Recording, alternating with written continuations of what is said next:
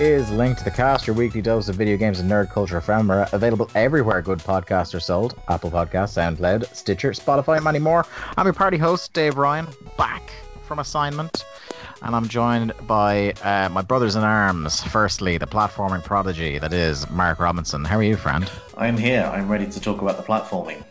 Feels like it's been quite some time since I've spoken to you. Let me see. It would have been the E3 prediction show. Would have been the last time we would have been on together. Quite some time. That's nearly a month, my friend. Yeah, I know. Which time flies. You feels might like say even longer. It's been a while. I'm gonna walk to Newbridge and punch you in the face. You don't walk places, Mark. You can't fool me. How dare you? I am a man of walking. I am a man of the walkers. Mark, I must stop the show right here. Can you walk? I can walk. I've never seen Mark and walking in the same room before. No, I do admire the spite of it, though. Now, like, he's not going to get the train. When the train is like 2 minutes walk from his house, he's literally walking there to punch you. All right. For a stained reference in 2019. I'm going to walk to the train and I have to stand like on the platform with my jaw kind of leaned. So he goes past you through the station, he gets the non-stopper direct to Limerick and just whacks you around the craw. I have to go to the other platform away for 4 hours then for him to come back around. To come back, finish off the other side of your face. That's what he gets you with the haymaker. Yeah, if you can cooperate with me on that, that'd be great. Okay, so the perambulating pugilist Mark Robinson is here. And that is off the cuff. I mean, we might as well just end the show now. Outrageous. Also joined by the big dog, the Roman Reigns of audio, Mr. Chelsea, Jack Lazell. Hey, yes, I am the glue that is sort of weirdly holding the show together, but also making it fall apart at the same time. So you guys are welcome. The glue under the heat lamp, Jack Lazell. Yeah, that's right. Yeah. Oh, Mr. Chelsea. Yeah, I'm good. You had to identify yourself as Mr. Chelsea at a post office last week. That is a genuine fact, yes. Dave, I thank you for your wonderful bounty of crisps and Venezia merchandise. But yeah, I went to the post office to pick up a parcel. Dave had addressed me as Mr. Chelsea. I got a bit of a look from the woman when she handed it over, like an eyebrow raise. I had no idea. Arsenal fan.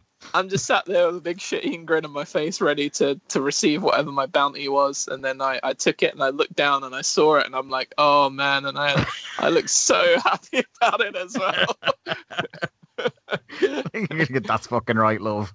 Yeah. I'm pretty sure. Mr. Chelsea. I'm pretty sure I ordered the Domino's to my house. I don't know if they still do it, but when you, or at the time, you'd order a Domino's pizza and it would have like a barcode on the side and it would have whatever name you ordered it has. So I know I ordered. Yeah. I know I ordered one once as Max Payne. I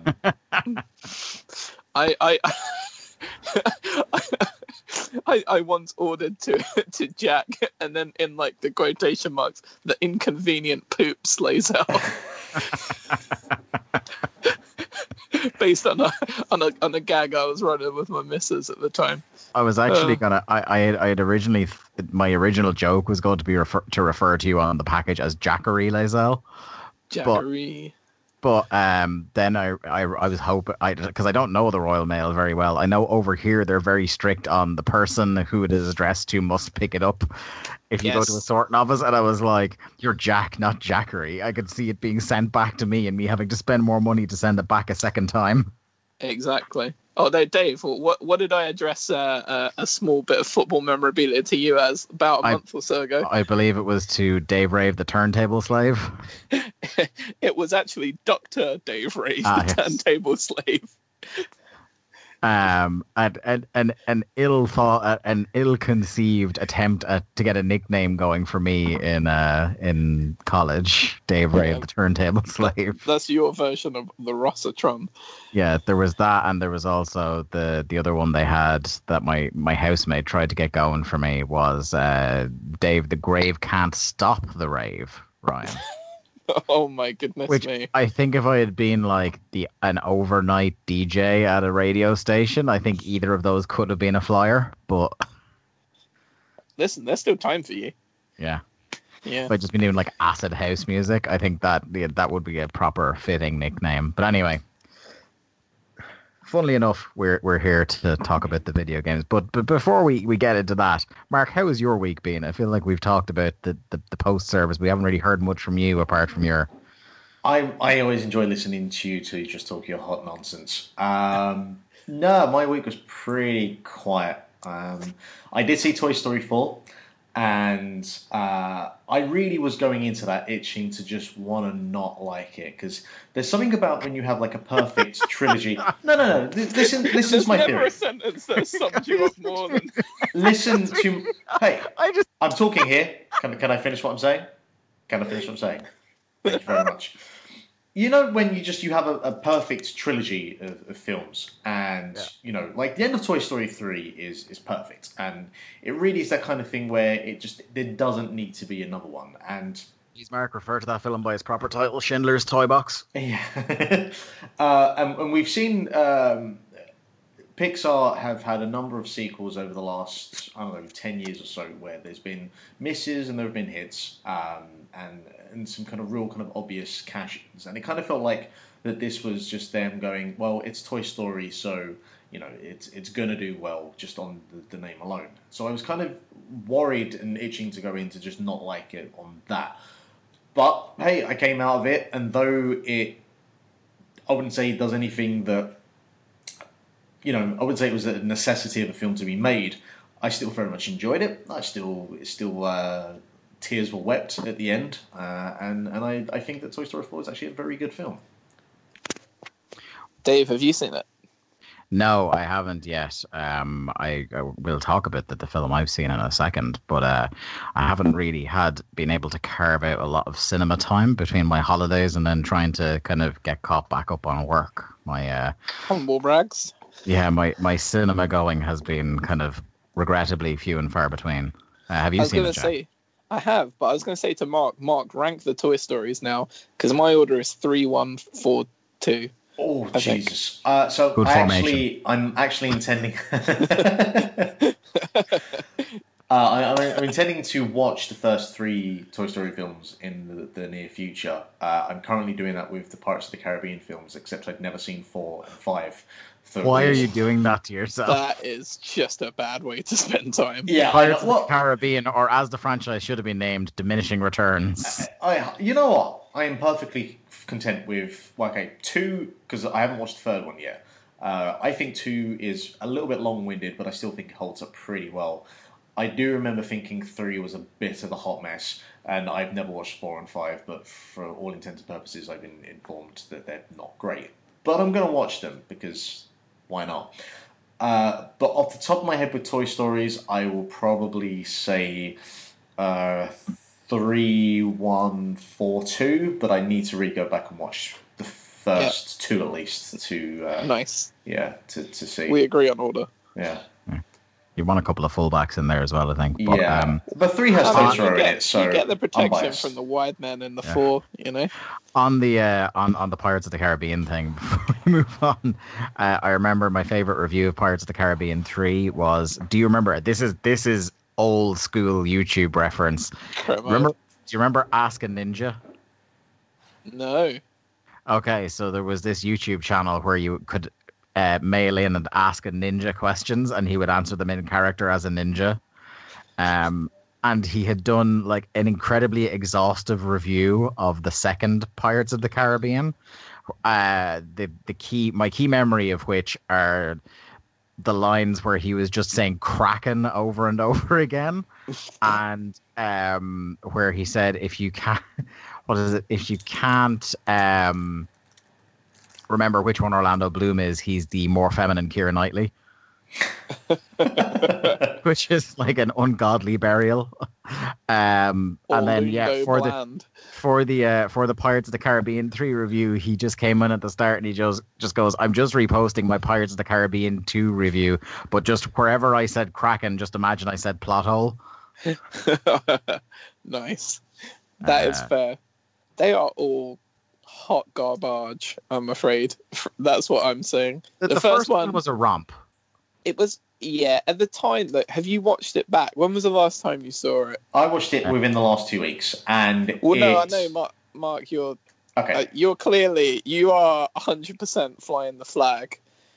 I'm not saying I'm flying the flag, but I think that first film still holds up as, a fun, swashbuckling, fucking... I'll tell you, Mark. Oh, here's the thing. Could anyone one do of my favorite... a review of Pirates of the Caribbean without mentioning the word swashbuckling? One of my favorite things about you, Mark, I have known you for many years now at this stage, and you will still throw me curveballs sometimes. When I woke up this morning, if I woke up and there was a gun to my head and they said, what hill will Mark die on today? I would not have said Pirates of the Caribbean. I'm not dying on this hill. I'm not saying it's the best fucking film ever. I heard the word Citizen Kane of pirate movies come out of your mouth. Oh dear. The Casablanca of swashbuckling tales. By the way, Mark, I also cannot review Pirates of the Caribbean without saying swashbuckling. Like, it's just physically impossible. It has to be in there. What the fuck is that? There was a film in the 90s that was like The Matrix. No, was it Treasure Island? What the fuck was it? There was Muppets Treasure Island? Muppets Treasure Island? No. Yeah, I know the one you're talking about. Fuck. Gina Davis. With Gina Davis, yes, absolutely. Jeez. Fuck, what was that film? I have to go and look it up. Not Gina G. Not Gina G. Who are a little pirate more. It's Cutthroat Island. That's the one. Yeah, now that film, that sucks. What a lineup. Gina Davis, Matthew Modine, and Frank Langella. Okay, then. Oh dear, I've never seen this, so this might be my homework for next week. Its only redeeming quality of being around that period is it's slightly better than Waterworld, but that's about it. Now, Mark, would you say that it's a swashbuckling good time? What, Cutthroat Island? Yeah. No, it's a swashbuckling bad Look, time. All I'm saying is, you want pirate movies, Muppets Treasure Island has Tim Curry in it. I mean, yes, that's the best pirate film of all time. Yeah, automatically, but he's not in space. The last thing the last movie I want to talk about, and I don't know how much I don't want to talk about too much because it just came out this week, and I don't think Mark has seen it yet, or at least he hasn't mentioned it. The Ballad of Joe Spiderman 2, Electric Boogaloo, came out this week. Spider-Man Far From Home, I've seen it. Jack's seen it. Yes. Staying completely detail free because it only came out this week, because we don't want to spoil it on Mark or the listeners. What did you think of it, pal? I really, really liked it, and it's very hard not to say how much or why I liked it without saying any details, but it had heart, and it hit all of the right beats, and we know Mysterio is in it, so we know this ahead of time, so this is definitely not a spoiler. I thought Jake Gyllenhaal fucking nailed Quentin Beck. He was so good. I thought, sometimes when your proper actors come and do comic book movies, they really they either phone it in or they camp it up just to have a bit of fun because it's not a super serious movie. But holy hell, Jake Gyllenhaal brought his chops to play. He's proper, all caps acting. Charismatic, so charismatic. Yeah. Anyone that knows kind of what Quentin Beck is about as a guy, the way he plays it with the charm just makes it make all the more sense when what happens if you don't know who Quentin Beck is. Yeah, you think you know who Quentin Beck is, and even if you do know, it doesn't go the way you think it will and quite the way it will. Yeah. It's very, very good, and I think better than Homecoming. I think if you take out the surprise at how we weren't expecting Homecoming to be as good as it was, I think it's a better movie. And Tom Holland, by the way, was really, really great. I think every time I see him do anything, he just gets a little bit better. It's like he literally is growing up in front of us as an actor in these Spider-Man movies, and obviously associated Avengers and if you listen as well to Jake Gyllenhaal has done a few interviews, obviously on the press tour for this, and he talks about how Tom Holland really takes the being the custodian of Spider-Man very seriously. You know what I mean? Yeah. Definitely. And there's a real passion and energy, and you know what? That guy is just so excited to be Spider-Man. Andrew Garfield was like, "Oh yeah, it's cool to be Spider-Man." Tobey Maguire was like, "Leave me alone. I'm actor Tobey Maguire." So like, I regret this intensely. yeah, exactly. People are just going to be referring to me as Spider-Man for the rest of my life. But like Not only Tom the Holland Spider-Man, is but now at this point, would refer to him as the worst Spider-Man, even though I don't think that's fair. no, it no, he's the he's a very good Spider-Man. He was just a terrible Peter Parker. Andrew Garfield was a pretty good Peter Parker, but it's like, no, you're too tall and handsome to be that guy. Like, there's no nerdiness. Like, he never convinced me, and that's not his fault, 100%. Although they didn't do an amazing job with the scripts on those movies anyway.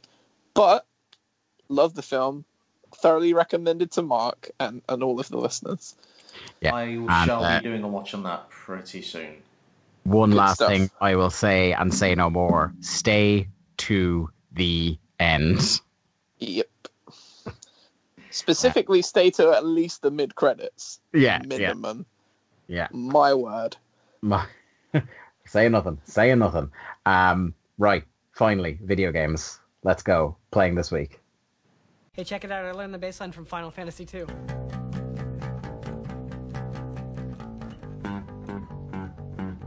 Scott, you are the salt of the earth. Oh, thanks. I meant scum of the earth. Thanks. Mark, you're the odd man out here. There's one thing you've been playing that I have played a little of, but I'm not kind of in a position to talk a huge amount about yet. Tell me about Cadence of Hyrule. All right, so it seems like a lifetime ago since I actually played that. But yeah, Cadence of Hyrule came out and is this kind of weird spin-off of Crypt of the Necrodancer, which isn't a game I ever got around to playing, but I know a fair amount about being this kind of dungeon roguelike, dungeon crawling roguelike rhythm action game. It's kind of this weird hybrid of all these styles. And this was effectively that, but with the Legend of Zelda branding slapped on top of it. And the kind of general layout of Hyrule and dungeon crawling and all that kind of good jazz. So I was more than happy to jump into this. Anything that is kind of Legend of Zelda-esque, I'll give a go. Pretty quickly, to explain kind of the way mechanically that the Crypt of the Necrodancer and by extension Cadence of Hyrule works, is that it is a rhythm action game, and that you have a kind of standard screen that you would see, and I'll use the Legend of Zelda, the 2D top-down Legend of Zelda as the reference point. The map, or the kind of square part of the level that you're on, is split into different squares, and you can kind of think of it as a chessboard to a certain degree. And when you go into an area for the first time and it's littered with enemies, the soundtrack is kind of blasting, it's blaring, it's very upbeat, it's very up-tempo. And you have a bar at the bottom of the screen, and you can see kind of bars coming either side where they meet in the middle. And to move, you have to move in time with the beat of the rhythm. And it's all in 4/4, so it never does anything too weird with that. And every time that you press up, down, left, right in time with the music, you'll move. Now, the enemies are also moving in time with the rhythm, but they don't move in accordance with you. They have their own patterns. So you'll have some enemies that move on every 2 beats of the bar, some that move on every 4 beats, and so on.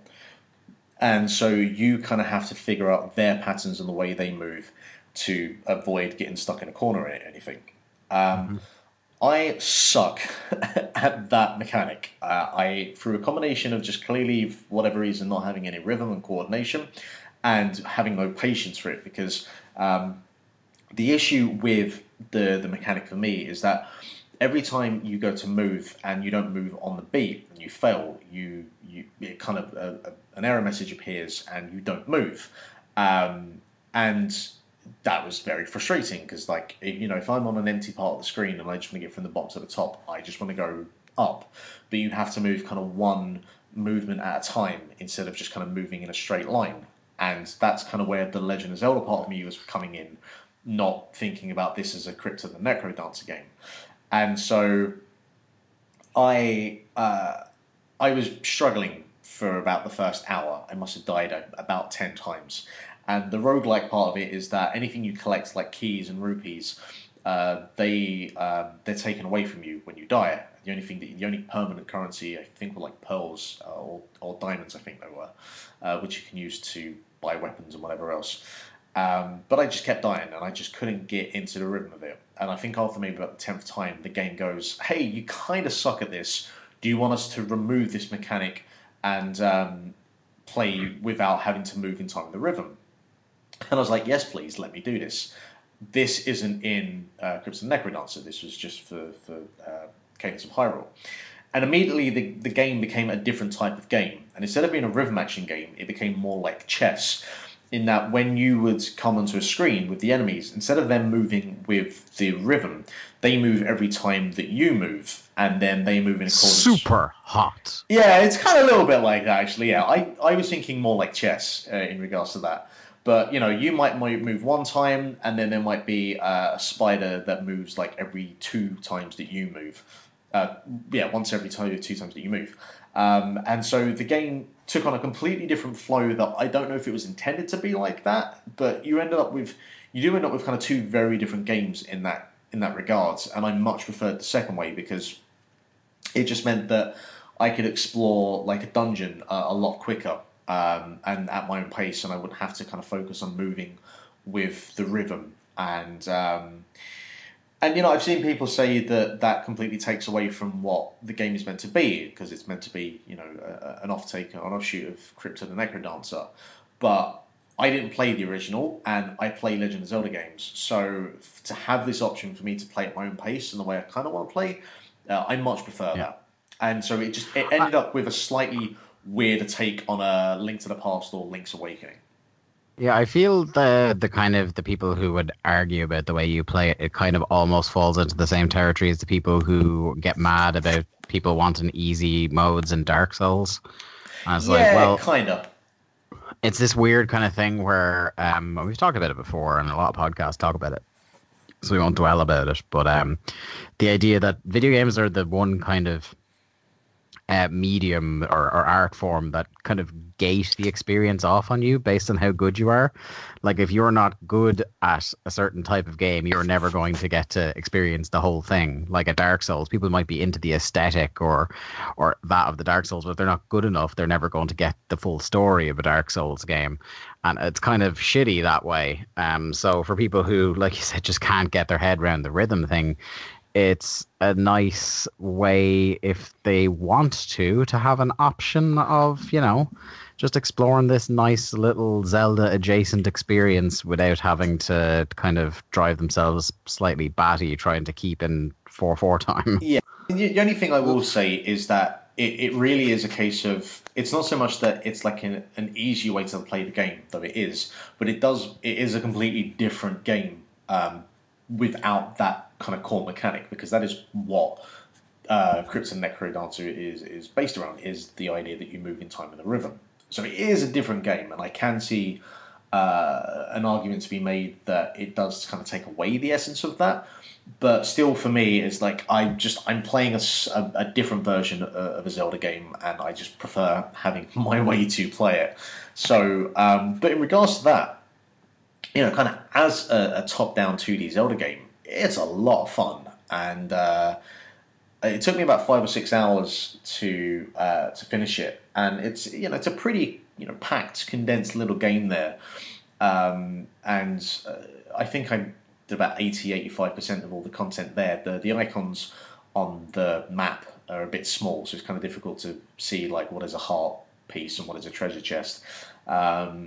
It suffers from, it could do with more dungeons, and the dungeons that are there are pretty small, and they're pretty similar, where you have like the kind of top half of the dungeon, which follows the kind of the game design and aesthetic of Zelda dungeons that you're used to, but then you go down to the basement, and it takes on what I feel is very much akin to kind of Crypt of the Necrodancer, where there's these kind of dark, compact areas where there isn't really much in the way of problem solving, as more as just kind of getting through a large array of enemies using what would be the intended design of the game to move it in rhythm. But with the way I was playing, it was just just kind of clearing out enemies as quickly as possible and making sure I didn't get packed in, or trapped in a corner. So it's pretty cool. It's very much a surprise. If I was going to have like a surprise game of the year that I enjoyed, I'd probably have this way up there. The soundtrack is phenomenal. It's the same guy who did the original Super Meat Boy soundtrack, and I think he was on the Binding of Isaac soundtrack as well. And it's just taking. It's weird to say taking songs and making them like 8-bit retro style versions because it's fucking Legend of Zelda. But he does it in very much his way, his style he does. I can't remember for the life of me. I need to go and find his name. Meat Boy composer. What the hell is his name? You really hit that keyboard like it owes you money. Yeah, I know. Right? Danny. That was like really good Foley. Danny Baranowski. I'm not sure on the last name, but yeah, he's awesome. He's kind of way he converts music and makes this kind of like electronic tinge style of music using kind of classic retro music, Zelda music. It's really, really good. It's one of my soundtracks of the year, and I definitely recommend going to listen to it. I can't remember if it's on Spotify, but it is on YouTube, the whole thing. So yeah, it's really cool. I definitely recommend it, but I can see why if you don't enjoy it like the original way that the game is meant to be played, the other way of playing it is, for me, just as enjoyable. Yeah, I've only just started to get into it, and I haven't given up on the rhythm mechanic yet. But again, I was kind of, we'll talk about it, but it was like the game came out as I was finishing the game we're talking about in our final segment this week. And I was kind of I just wanted to not have my brain challenged in any way. So I need to go back to it. I have a 5-hour train journey tomorrow, so I probably will get into some of it, I imagine. Anyway, the other game that's on the list, with the exception of the game we'll be talking about later in the program, all three of us have played. A game that we thought was pretty cool when we saw the trailer, but I don't think we had any comprehension of how fun it was going to be. That's My Friend Pedro. But Jack, we haven't heard from you for a while. Do you want to kick us off on My Friend Pedro? Yes, My Friend Pedro is an absolute blast. It's basically, I don't know if you guys agree with this, but it's basically a 2D John Wick game, I think. I went Trials meets the bullet time from Max Payne. Yeah, I guess so. There is definitely an element of Max Payne in there, but it's just like scenario after scenario to creatively murder a room full of dudes. So the mechanic is that well, first of all, there's a sentient floating banana that tells you need to kill people.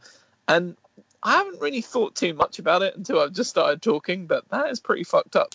But yeah, that's kind of the guide through the game. And then you, as you sort of get further in, you can find sort of creative slow-mo ways to jump and flip and spin off walls, and you have 2 dual-wielded pistols / Uzis at one point if you pick one up, and you can aim and you can just shatter people's heads. And it's a game where not only is killing people and not getting hit in your score, but also the stylishness with which you murder people counts towards the thing that you get at the end of the level. Yeah, it's an absolute blast and a half, and I thoroughly recommend anyone picking it up. What do you guys think? Yeah, like I had. The thing is, in the week that it came out, I was seeing the reviews. Like I had pre-ordered it just on the strength of I was going away on holiday and I wouldn't have had the bandwidth to download it, and I knew I wanted to play it, so I kind of just had it sitting there on the Switch. So all I needed to do was connect once when it came out, and it would unlock the game.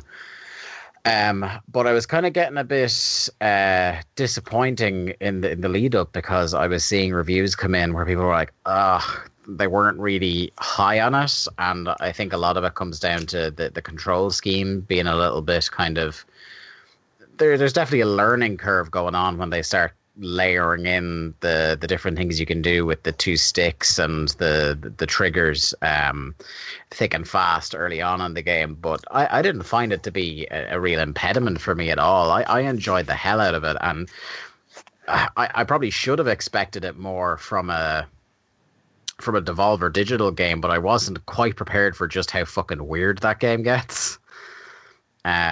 Towards the end, it gets pretty kind of like, if you've seen any of the Devolver E3 press conferences, you're in that right kind of like Adult Swim surrealist humor headspace, and that is kind of what happens at various points in Pedro.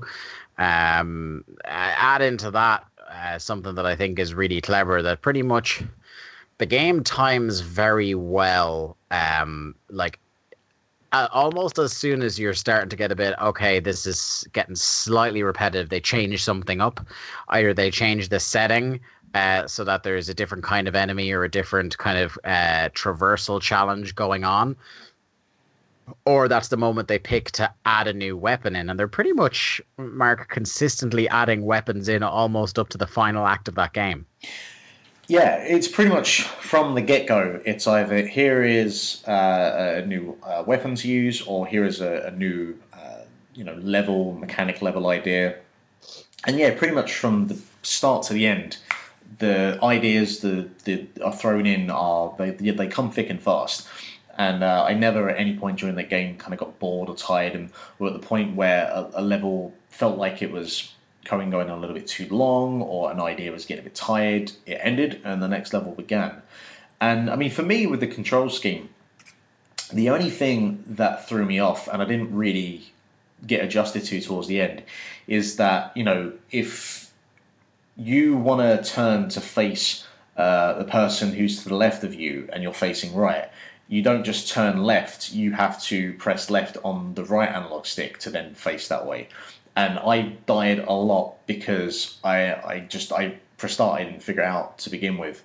But, I was firing in one direction when the guy was behind me, and I was, hammering left, but I was only just walking backwards. I wasn't actually turning around. And that isn't, isn't natural, It was kind of applying the logic of how the sticks work in a 3D shooter to a 2D shooter. Yes. It was like you were controlling the camera almost with the right stick, but you weren't controlling the camera because it was 2D. Yeah, it was. I think if you were able to get over that in particular, then it was a cakewalk from there. And it was, as I said, it was a learning curve at first for sure, and trying to figure out exactly how that, like, pretty cool mechanic when you pull it off, of being able to do a secondary aim at another target. Like, as you're jumping through the air, you can be pointing at one person and shooting them, and then your other arm is shooting, like, say, the guy you're jumping over to get to the first guy. Yeah, that's how I got around it, though. So, like Mark's problem that you just said, like, if I'm facing the other way, I just use the right stick and aim it at the other person and shoot them as well. Yeah. Yeah, mainly it was just I didn't clock on that mechanic, the right analog stick could change the direction you were facing till kind of halfway through the game. But even then, at that point, yeah, it still took a little while to get my head adjusted to that. I found that, I wish it had a few more bits and pieces. Like, I wish they had more with the skateboard and kind of little ideas like that in some of the levels.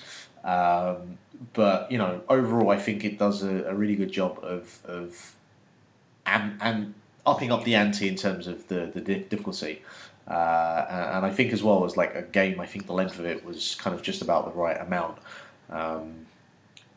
And just, I think maybe the only other thing as well is when you're in max time, bullet time mode, it would have been nice if it had a little bit more maneuverability or kind of different things you could do while in slow mo. But the bit where you kind of jump over a box and do kind of a corkscrew front flip while taking out like three guys around you, and then pulling out a shotgun and standing in front of someone and blasting them, like, it has a lot of those kind of just cool moments where you feel like a boss playing it, and I think it nails all of that really well. Yeah, absolutely. It does. It traps that cool factor in a way that a lot of games struggle with. I think a lot of them, especially those kind of, indie twin stick shooters that kind of look almost too slick for their own good, try to nail that cool factor, but the level of satisfaction isn't anywhere close to when you like pull off an insane bullet time flippy do in this. I was going to say another really satisfying thing to do, and I don't know why, is just squashing dudes under the barrels. Just like hitting the barrel, and then that person starts shooting at you, and it just comes and squashes them, and you flip over the barrel and then like take someone else out. I live for those moments. I also live for the throwing the frying pan up in the air, shooting the frying pan, and have it ricochet and kill people up on a platform above you.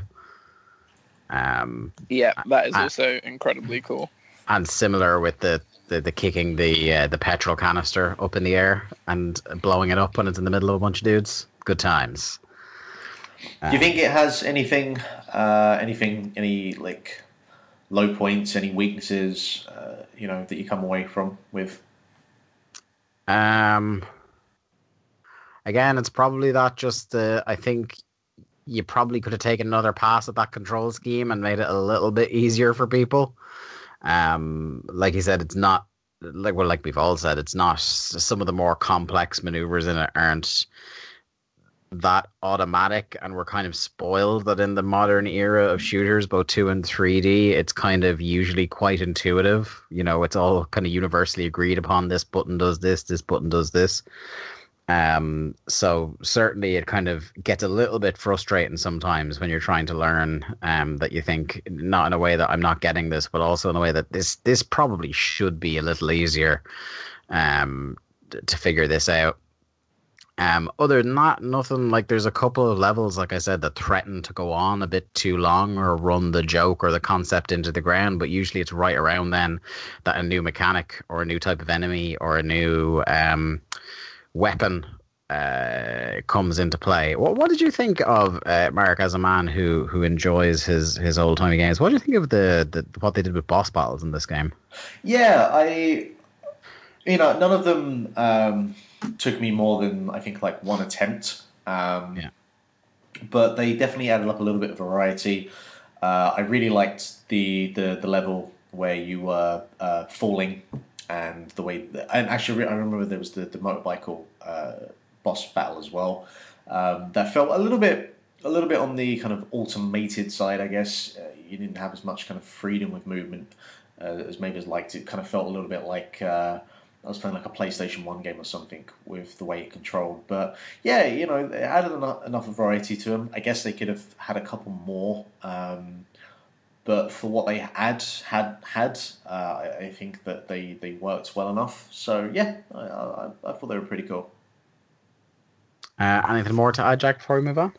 No, low price point as well, I think is worth saying with this one. So like 15 quid or something? Yeah, something around that region. So I think for that price, like it represents pretty decent value. As you said, the boss fight thing is cool. They kind of feel like separate events that kind of, challenge you on different mechanics and things that you've gradually mastered.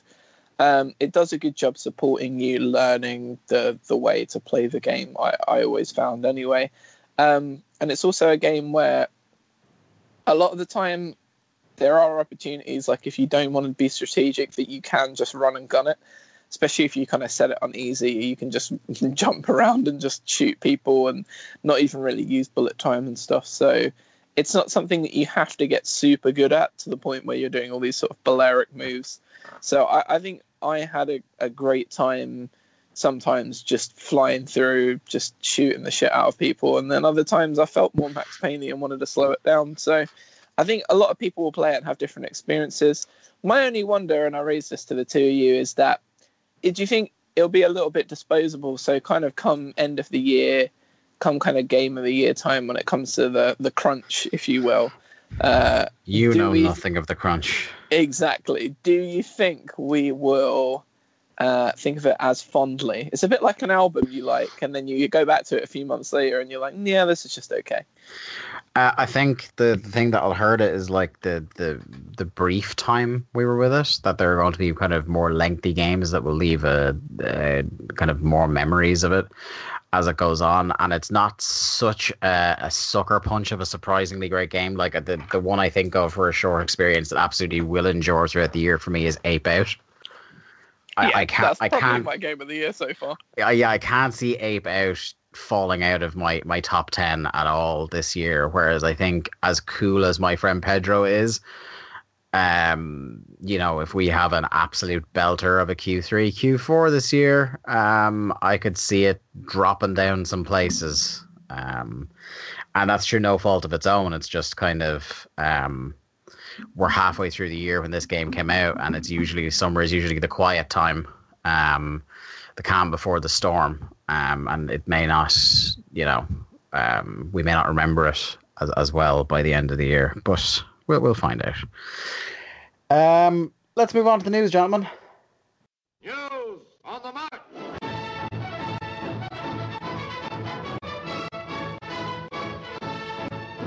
First up, gutting news for myself, Mark, and the topic du jour for the show this week. Cuphead, the Delicious Last Course DLC, has been delayed till an unspecified date in 2020.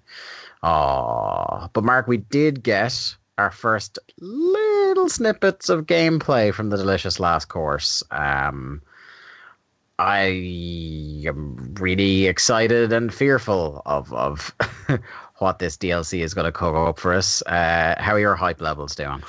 I am probably going to go into this blind. I didn't watch any of the video footage, and I think that for you personally, I think that it gives you a nice kind of welcome break, because I've been, you've been updating us every moment that you beaten a boss or failed a boss.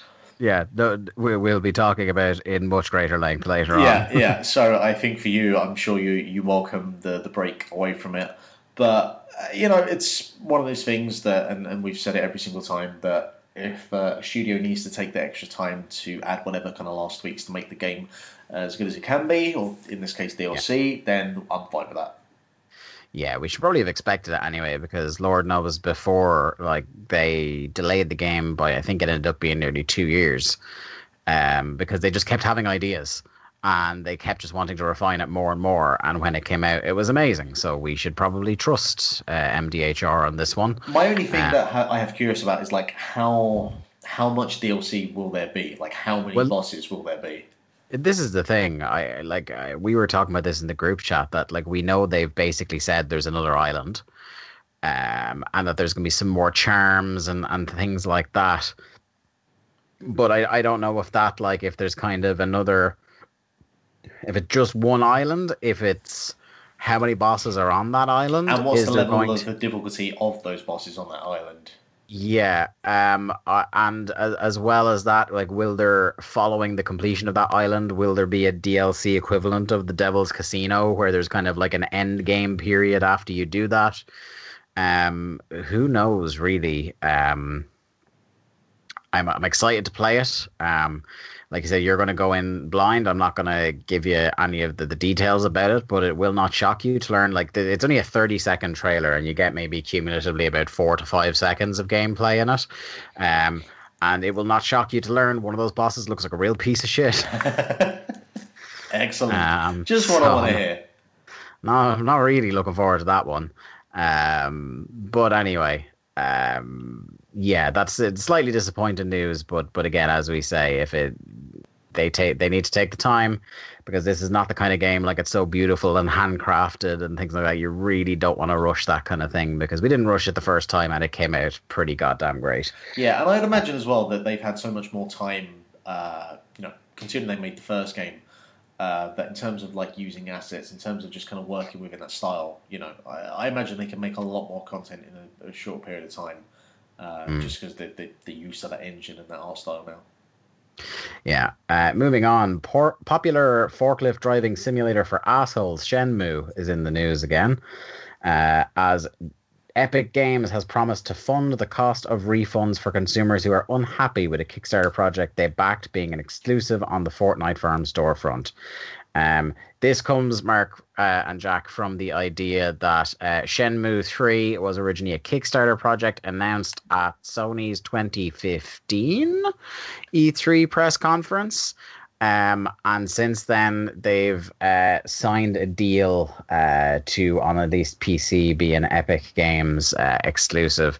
People are kind of pissy that, and understandably so, that, hey, we got this on Kickstarter under the understanding that we were going to be able to get this game on our platform of preference, and that may not be the case for PC players now. So you got to say you can't be too mad at them for this. No, but I don't know if me and Jack were talking about this, or we were speaking about this at some point in the not too distant past about the Epic Store and because there are a lot of people who just absolutely swear off the store because they use Steam, and I mean it's just another launcher, it's just another client. There isn't anything that more of just people are lazy, and they want to have everything in one place. And I mean, in this instance here, sure, it's not exactly false advertising, but I can imagine that if you don't use the Epic launcher, the Epic Game Store, and you're expecting to have this on Steam, I can imagine why you wouldn't be displeased. But it's not like the game is not available to you. It's not like you have to fork down money to use the Epic Game Store. So I think that it's a bit unreasonable to demand a refund for something that you still have the complete capable means to play. Yeah, I mean, Know, I do guess though, like it's one of those, and we're getting this way with streaming TV as well, where everything has its own platform now, and you feel like it's gonna um, get to critical mass. And even though the platform is technically free, it's still like taking up space on your PC, and your game library is now fractured across 3 or 4 different streaming services, or not streaming services, distribution platforms, as opposed to just being in one tidy, neat little collection and stuff like that. So, whereas I don't think it's the end of the world, really. I can get being a little bit annoyed about it, especially when you know, at the time that the Kickstarter started, you wouldn't have thought that this was going to be a problem. And these kind of guarantees they make should be kind of future proofed against that sort of stuff. yeah, it's just it's obviously something that came along. The Kickstarter itself came along before Epic was a thing, and I'm sure we'll get more cases of this. I'll be curious to see if we get more cases of this going forward in terms of Kickstarters and whether they, kind of declare their intentions. Well, I can't imagine they can even declare their intentions to be, exclusive to one store or another. Or they'll say within the Kickstarter itself that, hey, be aware that this could end up on a particular platform or whatever, or, as long as the game is available, refunds won't be granted. Or I don't know how they would word that, but I don't know. For me personally, like, if it was a Kickstarter that was going to be on PC and then ended up being like a PS4 exclusive, then sure, that's the grounds for a refund. But I just think it's not grounds. You know me. I find this to be not necessary for grounds for a refund. But hey, fair play to Epic for granting to cover that. So that's gives them a little bit of good PR, I guess. Hey, Jack, are you ready for my most off-piste introduction to a story this week? I mean, you need to hit me with it right now, son. Jack, you enjoy Father Ted. Oh no! Please, it's not. Is it about Glenna, the man? No, I don't know who you're talking about because that show was written by Arthur Matthews and nobody else. Okay, good. All right, continue with your story because I was getting real sad for a second there. No. So there's an episode of Father Ted, Jack, the King of the Sheep competition. The episode, I believe, called Chirpy Burpy Cheap Sheep. That's the one. And it includes one of the more famous bits of comedy in that show where Ted accuses Fargo Boyle of being involved in the conspiracy, and the whole crowd goes, "Whoa!" And one man very audibly goes, "Fucking hell." This, I feel, best describes the situation with PlayStation Plus this month. Yeah, what's going on there? So, originally, the PlayStation Plus lineup for this month included Pro Evolution Soccer 2019. It seems like people got real. I kind of PS Plus has gone so downhill that we used to have a segment on the show where we would talk about oh, here are some cool games this month on PS Plus, and it feels like that has gone by the wayside.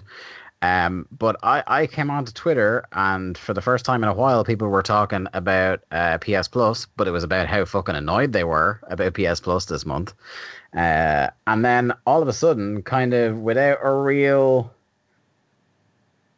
detail as to fucking why this was happening, um, Pro Evo got pulled from the lineup and it got replaced by Mark's Game of the Year from last year, Detroit Become Human.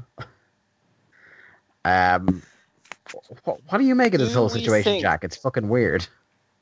Do we think David Cage, in some sort of fit of like fleeting French anger, has managed to swear PlayStation away from Pro Evo, maybe by like planting some sort of story about, you know, something that happened with one of the Pro Evo game producers, and they were like, "Oh, we're gonna have to pull Pro Evo. Have we got an alternative?" And then there's like there's David Cage at the front door, and he's like, "I got an alternative for you. Detroit, bitches, what up? I'm Cage." The main thing I want to understand is what happened where Sony needed to make this change. And for me, I can only see two things happened here. Either there was whatever level of kickback and grievances from Twitter and whatever parts of the community saying, why the fuck is PES 19 on here? You know, that it was such a poor lineup this month that maybe Sony just heard that amount of feedback and criticism that they went, okay, we need to. But to me, it wasn't this is the thing that's weird to me. It wasn't the Pro Evo part of that game's collection for this month that was the bad part. It was the other game, which I'd literally fucking never heard of in my life. Well, they usually have like one smaller indie game. Yeah. So I mean that isn't looks like anything. it was made by a It's just 10-year-old. curious because usually they do these deals. The way they get the PS Plus things on, you can hear about it in the No Clip documentary for Rocket League talks about this, where basically PlayStation come in and they just like offer a big fucking cartoon novelty check worth of money, because obviously if they're going to give away your game for free for a month on the platform, they've got to offer you some sort of money to balance that potential loss of revenue. Yeah, so my only other thing that I can think is that because of who we're dealing with here, that Konami decided to just fucking make life difficult, and Sony went, "Oh fuck this, we'll just go and get that French guy." That's because part of me wonders. So they'd obviously have Detroit in the back pocket because it was a first party game. Quantic Dream are under the Sony umbrella. So part of me thinks that maybe Konami got cold feet, not just because they're incompetent tossers, but because literally the weeks following E3, they've been focused on they're completely rebranding Pro Evo. Like, what's that new name it's got now? It's called something else. It's like eFootball Pro Evo.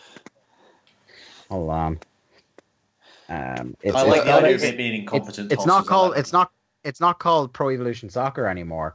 It's called eFootball PES 2020. Huh. Yeah. So the last few weeks have been waves of PR for that game, trying to, I guess, get it into your head that it's called something else, because we had winning soccer. Didn't work 11. on me, Dave. They had the trailer, then they had the announcement of the demo. It hasn't been working, but it's clear like that it's a systematic approach of we're gonna have every couple of weeks a new story about this game to slowly but surely get that name into your head. And it's gonna take a sustained period of time, because it's been called Pro Evo in the West since nearly 20 years now.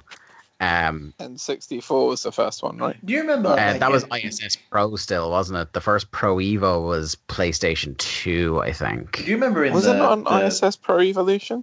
Yeah, it was ISS Pro Evolution, but when they dropped the ISS and it was just Pro Evolution Soccer, that was PS2 as far as I remember. Do you remember when we had, like, in the late 90s, early 2000s, there were a ton of different football games. Like you had fucking This is football. This is football. I think Michael Owen had a football game. I think fucking Steven did. Gerrard had a football game. Michael Owen had one that had an indoor soccer mode on it, as if I recall correctly. Yeah, those are the glory You lads days. are forgetting Chris Kamara's football game that he had. Sensible Soccer, obviously.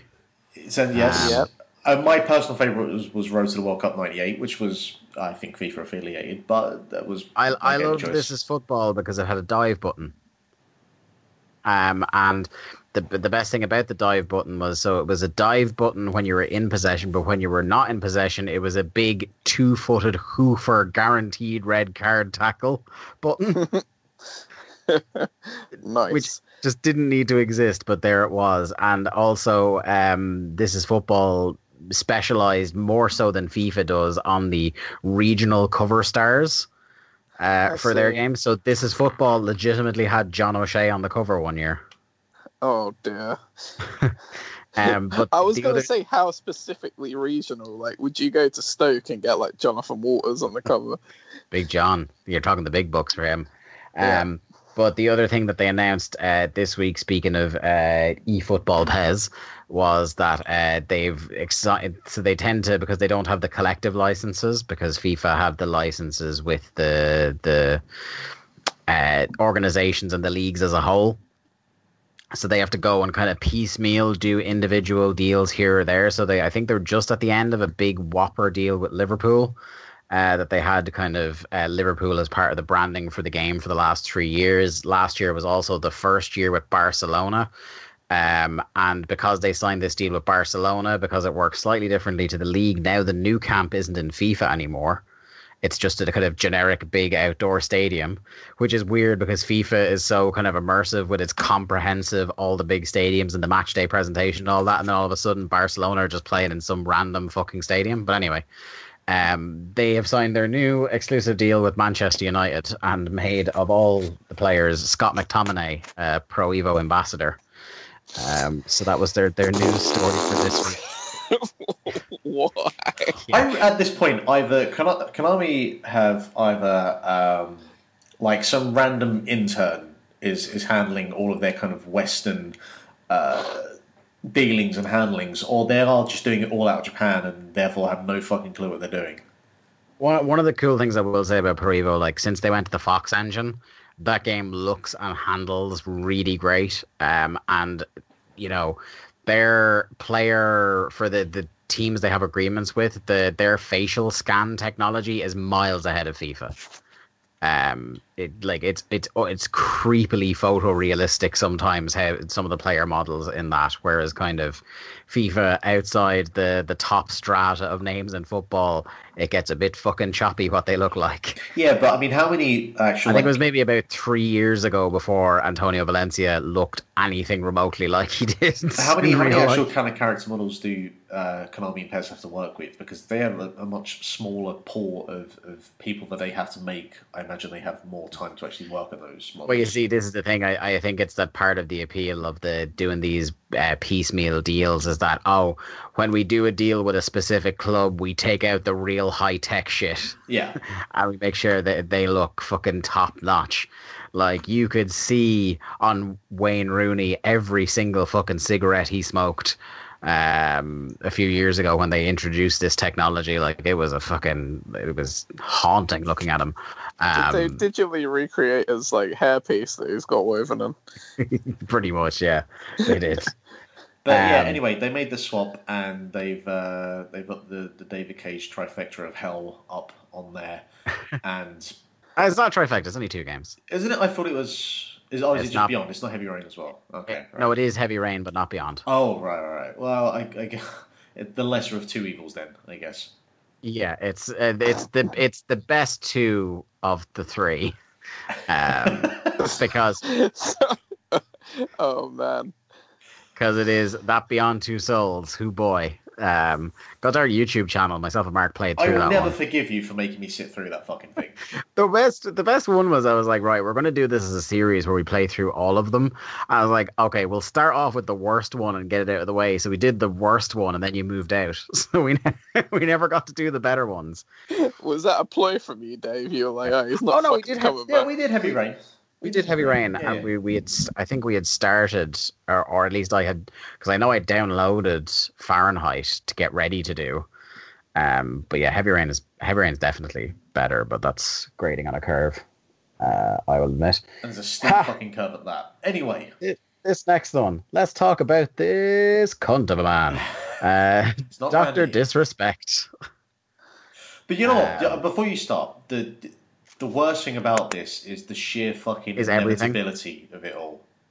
That he would be reinstated to Twitch and... Anyway, carry on. Yeah. So did you guys talk about him while I was gone? I don't The ban? remember. I don't think we did, no. Okay, so at E3, he was doing kind of an IRL stream, they call it, where he was just being in character as Dr. Disrespect, walking around the floor at E3, and he went into live stream in a public bathroom, which, funnily enough, is not only a breach of California state law, but also the Twitch terms of service. So he was booted from the platform for all of 2 weeks in the week since our last show. He has made a triumphant, from his perspective, comeback to the platform, which has obviously induced groans and worse from anyone with their head screwed on correctly. I mean, it's right there in the name. He is Dr. Disrespect. Like, Yeah. if he was Dr. Kindness and Brevity, then maybe this never would have happened. So we've only got ourselves to blame, Dave, the way I see it. We gave him the power. We did. Was there, I mean, like, he's a Twitch streamer, right? Were there, I mean, how many jokes were there related to bathroom and stream? And yeah. So he issued, I guess technically you would call it an apology, but like it's one of those not sorry ones. And about, like, your apology is off to a rip-roaring start when he refers to, and I quote, the Dr. Disrespect brand. Yeah, it's poor. The man is trash. He should have been banned. There was a lot of people talking about how, like, he was obviously going to be let back inevitably. And what do you do from Twitch's point of view? Because Twitch... The last time, so he took a leave of absence from Twitch because it was found out that he was cheating on his wife. And he kind of took some time away. And when he came back, his comeback stream was the most money he'd ever earned for a single stream to that point. And there tends to be this kind of, like, if you take a regular streamer away for a little while, then bring them back, they make just a boatload of cash and subscriptions on their return. So it was almost like doing the 2 week ban and then just letting him back was almost like rewarding him for doing it. And the most, well, I mean, one of a number of tragic things about this is, like, you would see any number of either news articles about it or Twitch comments about it, and just the flood of people underneath going fucking wild about how this was censorship. And there is nothing that infuriates me more than a person using, well, a number of things, but just any person who uses the term censorship without understanding what that actual fucking concept is. Makes me want to put my head through a window, because among my favorite things about this was that it was outed anecdotally that apparently I think it was at TwitchCon, the most recent TwitchCon, he was walking around and there was streamers who were trying to get him on the stream and he was going crazy at people for filming him without his consent. Yeah, it's just, you can't make this shit up. I'm not even angry because, again, as soon as I saw that he was banned, I was like, well, he'll be back before however long. And it's a very depressing thing to see, because there was between violating Twitch's terms of service and between violating the actual kind of government law. I think a statement should have been made and it should have been taken clean off.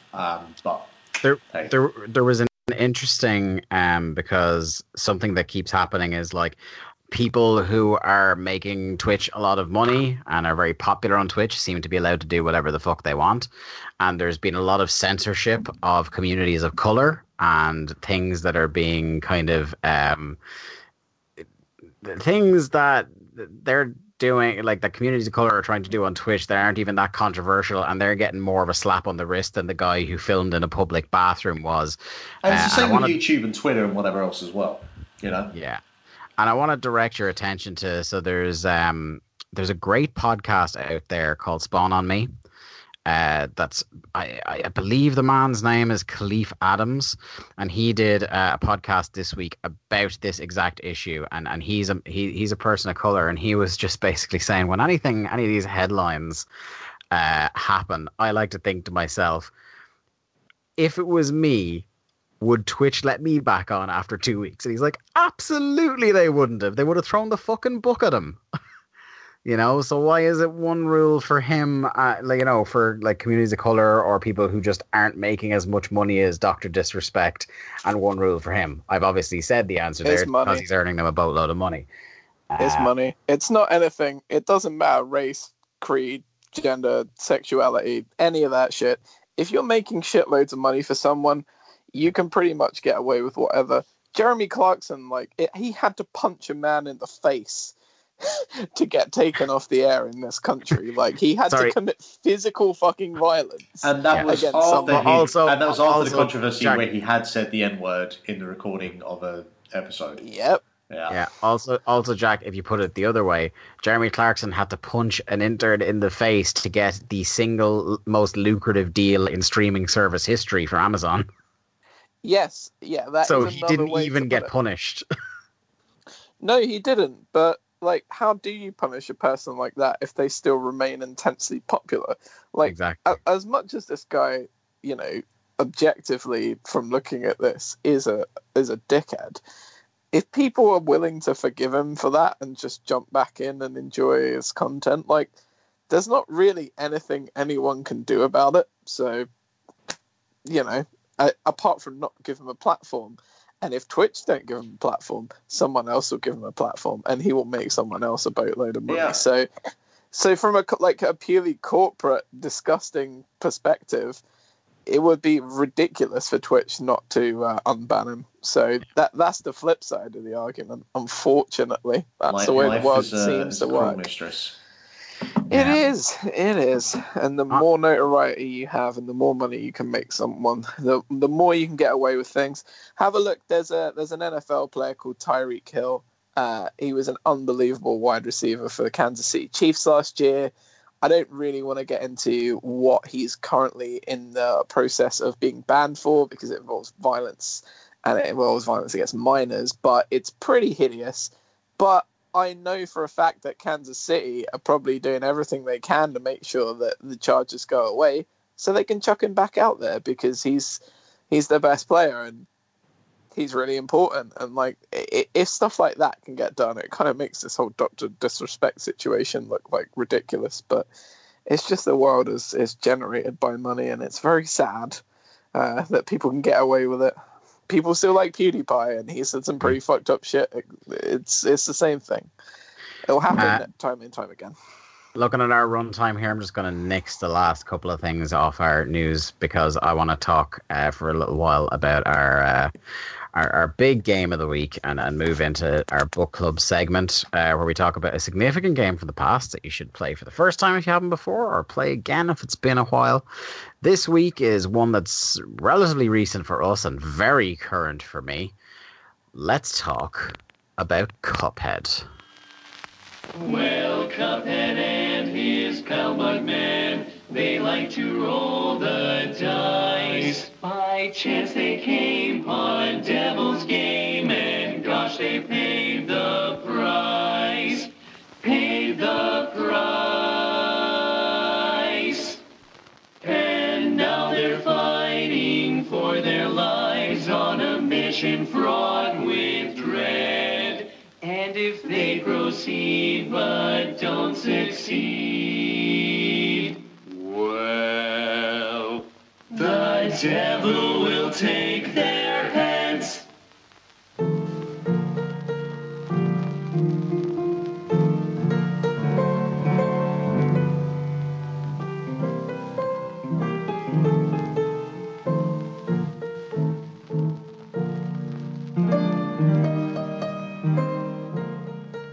Cuphead is a run-and-gun indie video game developed and published by Studio MDHR. First announced in 2013, the game was released for Microsoft Windows and Xbox One in September 2017, for Mac OS in October 2018, and the Nintendo Switch in April 2019. The game was inspired by the rubber hose style of animation used in cartoons of the 1930s, such as the work of studios Fleischer and Walt Disney Animation, and seeks to emulate their subversive and surrealist quality. Cuphead features one or two players taking control of the animated characters Cuphead and his brother Mugman to fight through several levels that culminate in boss fights as to repay their debt to the devil. The game was praised for its art style and noted for its challenging difficulty. It was both a critical and commercial success, winning several awards and selling over 3 million copies by August of 2018. Gentlemen, Cuphead. It may surprise some to hear me do this introduction, because if ever in this book club there was a Mark Robinson game, this, my friends, is it. Mark, let's go back to this idea that it was first announced in 2013.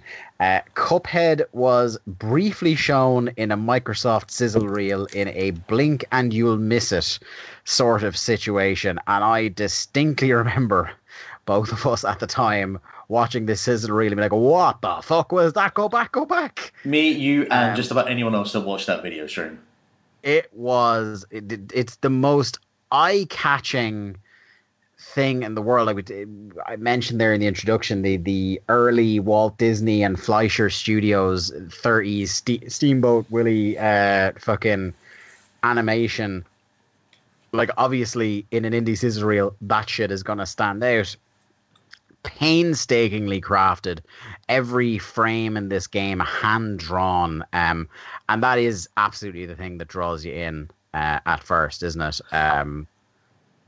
Yeah, I mean, like, there is very, very little out there in terms of video games that have this sort of style. I mean, I remember back to some of the Mickey Mouse games in the early 30s on the Mega Drive, and I'm pretty sure I remember seeing levels that either kind of reenacted scenes from Steamboat Willie or whatever else. So, you know, but in 2017, when this game was released, the way that this game just visually looks and the high level of production to both make it look high quality, but also keep, in essence, that 1920s, 30s style of animation is something that still, when I play it today on my Switch, it blows my fucking mind. And I'm not surprised it took as long as it did to make the game, to how long it took for it to be released, before we even get onto the actual kind of design of the game. A thing I will contend with from this Wikipedia description is the idea of it strictly as an indie run and gun, because really, in terms of in terms of how much of the game is run and gun and not, it's not really a run and gun game. It's a boss rush. For the most part, it is indeed a boss rush, and if anything, the run and gun levels were introduced later on in the development process, because once people who were playtesting it behind closed doors were reporting back that it was just a boss rush and there was no platforming levels to it, they kind of went in and added that stuff. And the boss rush element and the difficulty element, Jack, in spite of the appeal it may have to you artistically, is probably what has kept you at bay. Yeah, I mean, I've watched people play on YouTube. I've heard you and Mark talk about kind of how miserable at times the game's made you, or how difficult you find it. And like, I do think it is just one of the most sumptuously beautiful things I've ever seen in video games. And like, I'm saying ever, like, not this generation. Like, it is one of the most impressive feats I've ever to have something that looks so, even though it's a 2D game, like how immersive the characters are with the background of what's going on. Like, you could show it to somebody and it does just look like an amazing cartoon. But the difficulty curve and just like how frustrating the game looks just really do turn me off wanting to play it and just appreciating it from a distance and just enjoying the level of anger and frustration. Because at times in the last few weeks, Dave, it felt like you have had like a personal vendetta against the game. I will get to my journey with Cuphead quite shortly, but by the same token, Mark, the same qualities that may have sent Jack and in me a previous incarnation, because I did get this game on Xbox and bounced off it so quick, those same qualities that ran Jack off it or keeps him at bay and originally ran me away from the game screaming with my tail between my legs. By contrast, those same qualities give you an almost incurable erection. Yeah. Yeah, it very much was challenge accepted. The way that I looked at these boss battles, they have a lot of similarities to the bosses in Mega Man games. In that it's you and it's this boss, and it will have a fixed pattern, and once you figure that pattern out, you can defeat that boss. Only problem is it might take you about 100 attempts to figure out that pattern and defeat that boss. And that's not really an exaggeration. No, it's really not. And you enjoy this? Yes, Why? well, because Mega Man 2 is still one of my favourite games of all time, and I grew up playing those types of games and enjoying those types of games. And even something like, say, Trials, for example. In Trials, that level is the same every single time you play it. So you only have to figure out what is the pattern, what is the route that I need to take to get the fastest time possible. It's exactly the same as that. It's just conveyed in a different way. But it's the same thing in terms of, if I take on, say, Bon Bon, what the fuck's her name? Baroness Von Bon Bon. Baroness Von Bon, yeah. I know that she has 5 mini-bosses, and I know I'm going to have to face any one of those mini-bosses. Or at least three of the 5. Yeah. But the pattern that those mini-bosses have is the exact same thing every time. So I just need to make sure I know how to defeat any of those bosses, and it's the art of repetition and through failure, but I'll get there in the end to then get me to the final part of the boss battle with her, where again, once I figured out her pattern, I can defeat her. But it's success through failure and trial by error. And it's a lot of, it's all based on your ability and skill level to get yourself to a point where you can defeat those bosses.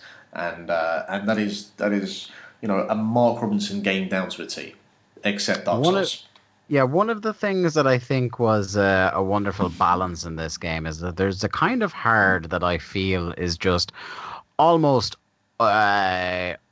remorseless and without reason levels of punishing, and I would put things like a Meat Boy in that perspective. And you may disagree with me on that, Mark, just because it is more in your wheelhouse. But to me, no, Meat Boy is the last world of Meat Boy is worse than anything in Cuphead.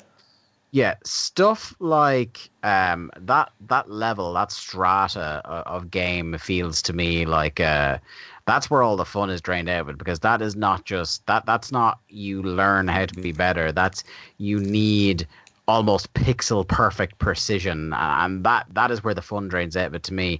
There are several different ways to skin a cat in Cuphead, both in terms of the way you can do your loadout with your charms and your specials and things like that.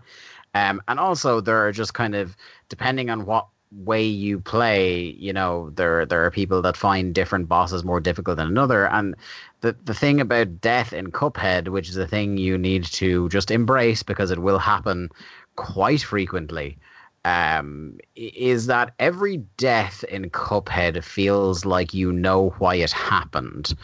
And it feels like it's less of you dying and you getting kind of one answer closer to figuring out the riddle of this boss. There are very few times. There's maybe one boss I can think of where I thought, or maybe 2 bosses where I'm just like, this feels a bit unfair, this attack or this phase of the boss.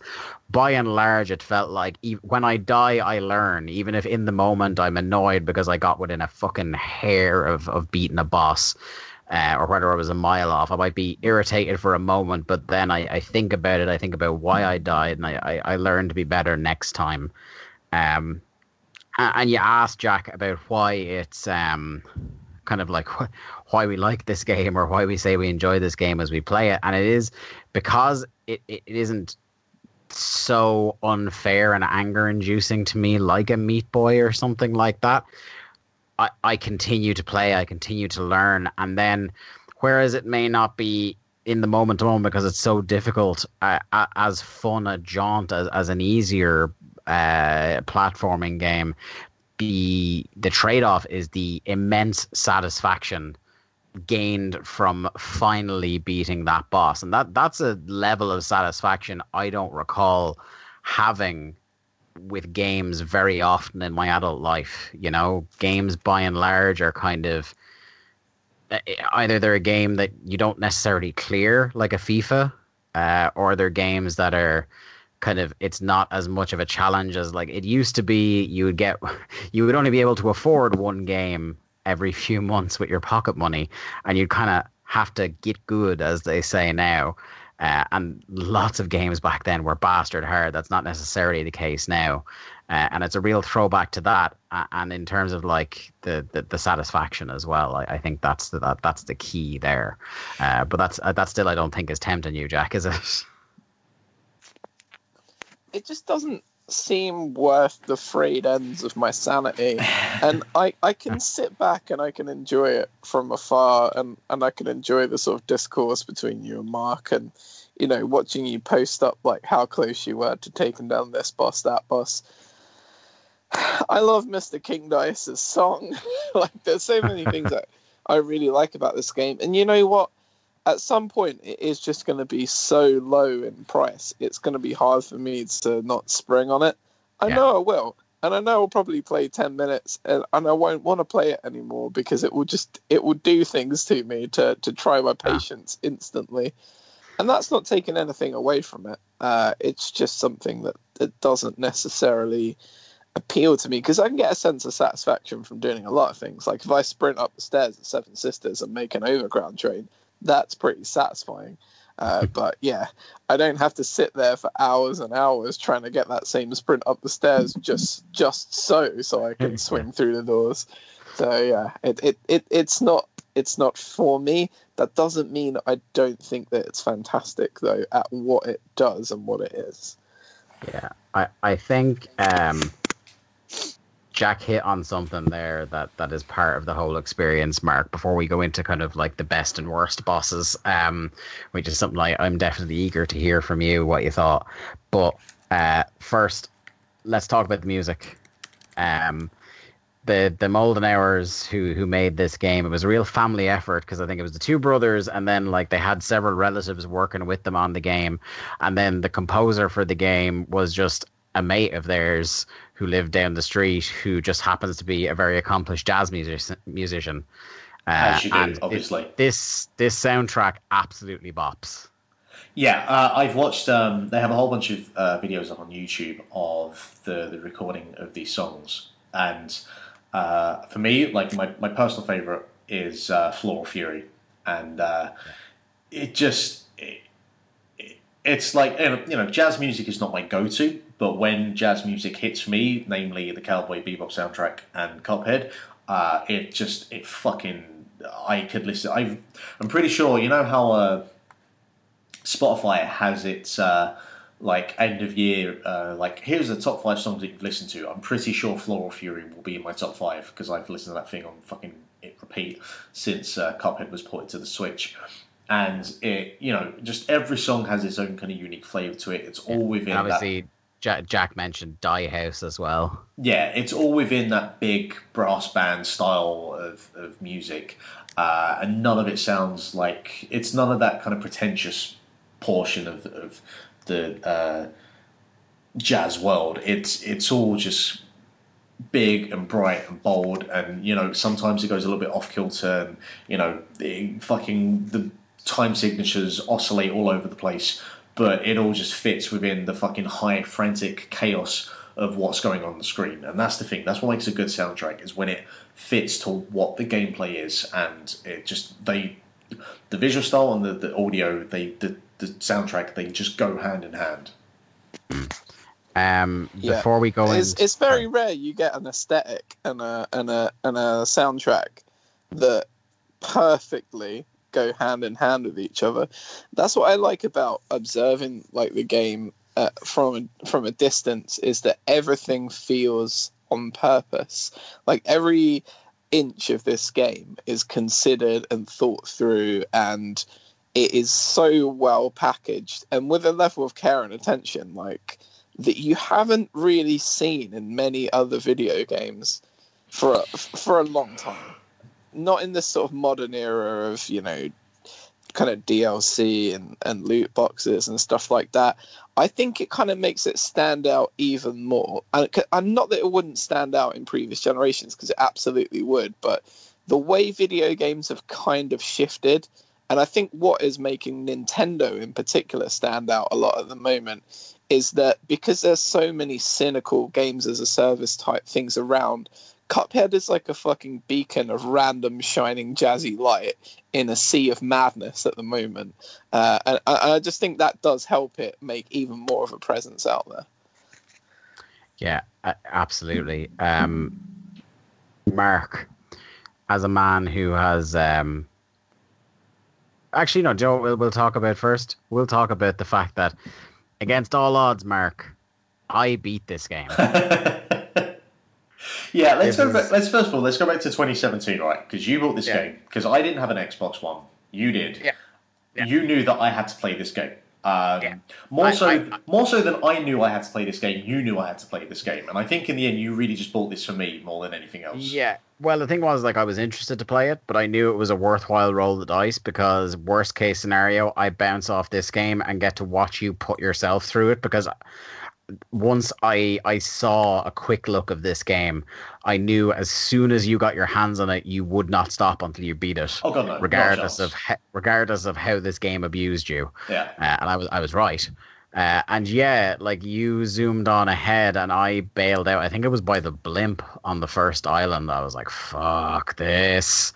And yeah, that was it. Because I've never really felt at home on an Xbox controller because the Xbox One was my first ever Xbox. And I was only about maybe 9 months to a year into owning one at the point this game came out.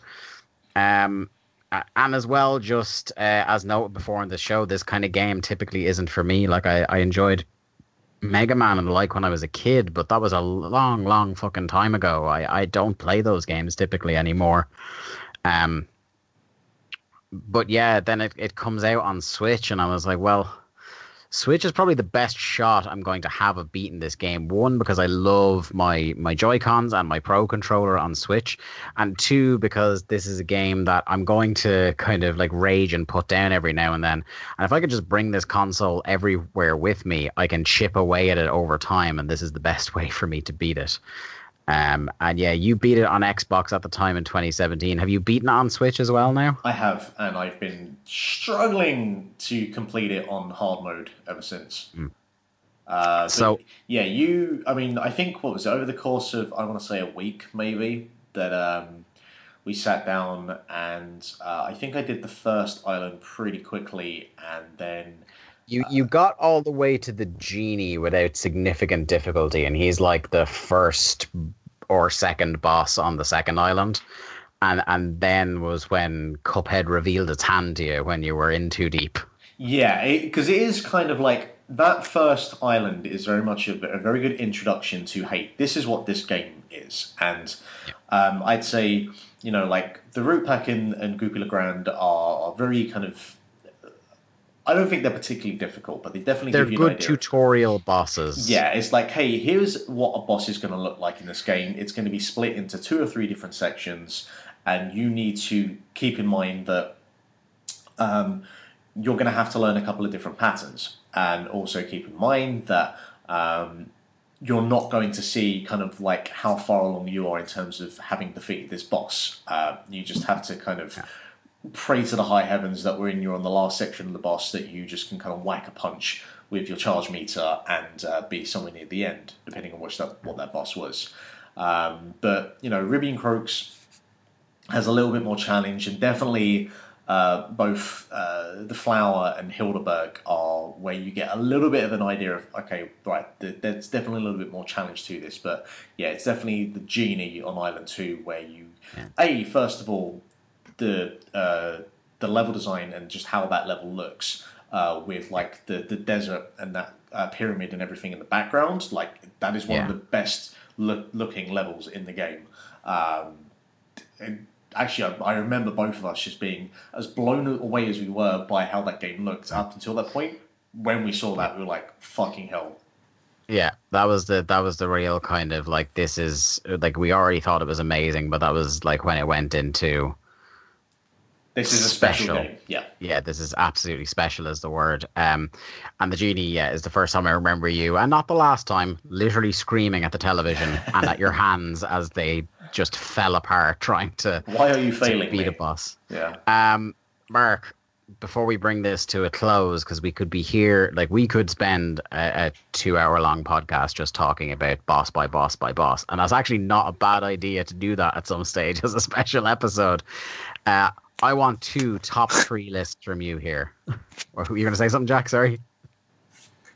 I'm just laughing at the idea of you guys doing Cuphead on the book club and then that not being enough for you, that you have to then redo an entire episode specifically boss Jack, by boss. If I had been able to stream this whole game and experience this odyssey I went on, you'd want to talk about it for 2 hours with me as well.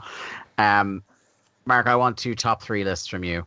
I want top 3 favorite bosses, and that could be in terms of the actual fight or in terms of the animation or the setting or what have you. Any criteria you want, your top 3 favorite bosses, and then your top 3 hardest bosses, because both of these I think will be interesting because we are different people, we play games differently. And I would like to hear which ones challenged you more than others, because I know myself and a friend of the show, Matt Niner, most of the bosses he found difficult were ones I found difficult, with a couple of exceptions, I think. So it'd be interesting to see where you line up with me on this. So top 3 favorite bosses, top 3 hardest bosses. Favorite bosses, I love the dragon in terms of both. You sick son of a bitch. Because I didn't find the dragon to be that difficult. But like in terms of like the visual style of it, I mean the dragon just it looks incredible, and the fact that it's one of those boss levels where you have to move from platform to platform. So not only are you avoiding the dragon and its fireballs, but you're also having to make sure that you don't fall off a cloud into the bottomless pit. Jack, but by the way, Jack, just for the uninitiated, for if you were to just to show how sick young Mark is, you will be hard pushed on the internet to find a list of hardest bosses in Cuphead that doesn't have the dragon in the top 5. I'm not even remotely surprised. I didn't find the dragon that difficult. And the dragon is one of the ones that has a moment in it where I'm like, that feels kind of unfair. And that's in the middle phase, those little flames that jump up almost kind of like... They're so easy to avoid.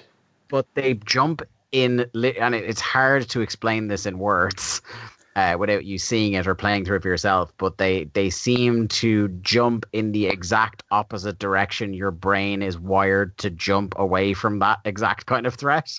Kind of like when someone flips your controller into the inverse. Yeah, it feels very much like that. But so that's one of your top 3 favorites. Dragon Incarnation, which is the flower, and that's mainly just because again it has my favorite song in the game. And I think that, and also he has that little kind of shimmy dance where he goes from side to side, and I just, it's a fucking ridiculous image. It's just, it's not a difficult level, but visually and the audio, they just kind of work hand in hand.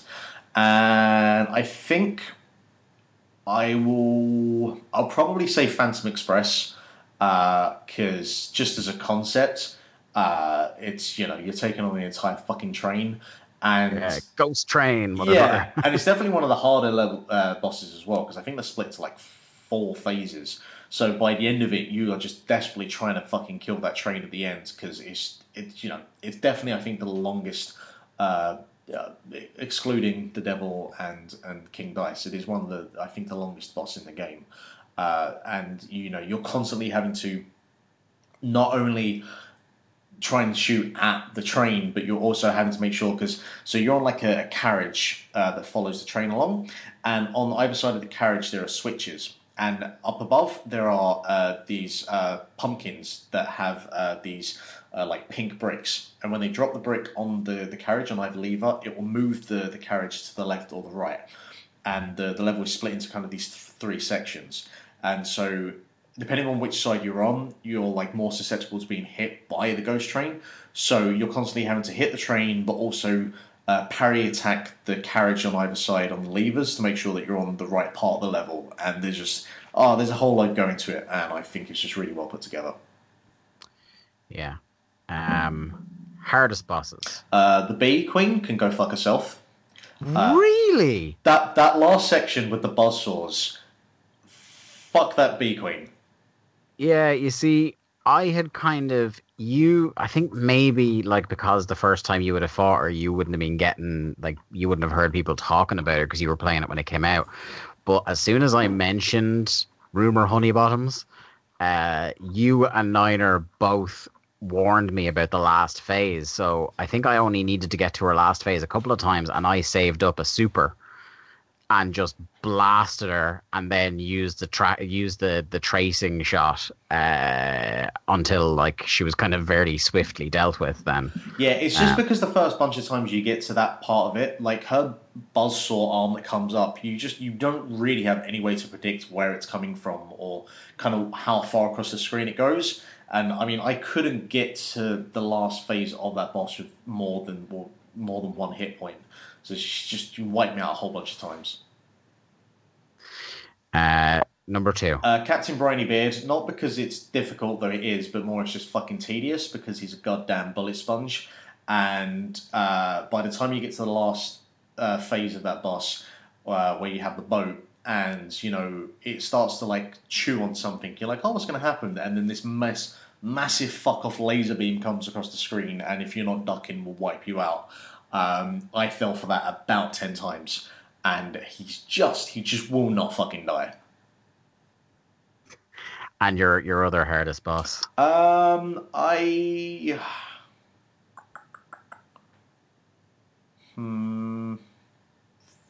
remember having trouble with Beppy the Clown for a while, but I didn't have as much trouble this time round. So, can I say King Dice, or is that cheating? No. Okay, fuck King Dice. Just fuck that guy. Favorite bosses for me. Speaking of King Dice, I guess one of my favorite ones is, so the thing that makes it tough about King Dice is that you're going across a roulette table and you have to roll a dice between 1 and 3. And if you land on most of the spots, you have to face a little mini boss. And then even when you get through an onslaught of mini bosses, if you make it to the end of the roulette table, then you have to fight King Dice himself. And do you remember that one time where I landed on the space that makes you do the whole thing over again? Yeah, I do. And that I laughed so much at you, and as luck would have it, that did happen to me one time, and I still nearly beat him at the end, and it was gutting because it would have been the most heroic comeback performance if I'd made it. But anyway, one of the mini bosses is one of my favorites in terms of design, and that is the 3 drinks, where it's like the martini glass, the whiskey glass, and the like the decanter. I just love that design. It's cool. And I also love, what's the name of my favorite name for a boss is that stack of poker chips. What, Chips Bettigan? Yeah, Chips Bettigan. It's the best name for a boss in that game, and you will not prove me wrong on that. Other favorite bosses, again, you talked about, I guess, honorable mensch goes to Jimmy the Great, the Genie. As frustrating as that battle is, that design is just, it really is one of the enduring memories of that game, that's for sure. I love, as much as it kind of frustrated me, I loved Calamaria. I think just as a general level and the art design of that level, Yeah. I think it's incredible. And then what would my third one be? Because it's tough to use the phrase enjoyed. Like I love Ribby and Croaks are great when you realize that they're Ryu and Ken but frogs. Like literally they do Ryu and Ken's attacks. And like it was, I think, a good 10 or 15 runs into trying to beat Ribby and Croaks before it clicked with me, and I was like, oh, that's really cool. But other than that, I guess in terms of design, I really loved, what was the name of that boss? Sorry, I'm trying to jog my memory here by just going through a list in the background. I loved the design of Werner Werman. It felt like I was in a fucking Tom and Jerry cartoon. It was great. Yeah, I mean that one. So Murder Moment's really weird because it's probably the easiest of the Last Island bosses. Yeah. But It definitely feels like a breather. yeah, definitely. But just the whole thing with the mouse trying to take you down, and then suddenly there's a cat at the end, but then there's the mouse inside of the cat at the end of the level when you defeat it. That whole level is really well put together. Hardest three bosses in this order from 3 to 1. Fuck that bird. Wally Warbles. Fucking absolute prick. Fuck that dragon. I don't care what you say, Mark. Fuck Grim Matchstick is just a fucking nightmare. And I think almost all players of Cuphead will universally agree on this. Fuck that fucking robot. Oh my god. Yeah, the robot I guess is kind of an honourable mention for most difficult. It's also an honorable mention for best boss because it is somewhere in a hybrid of referencing both the Iron Giant and Dr. Robotnik.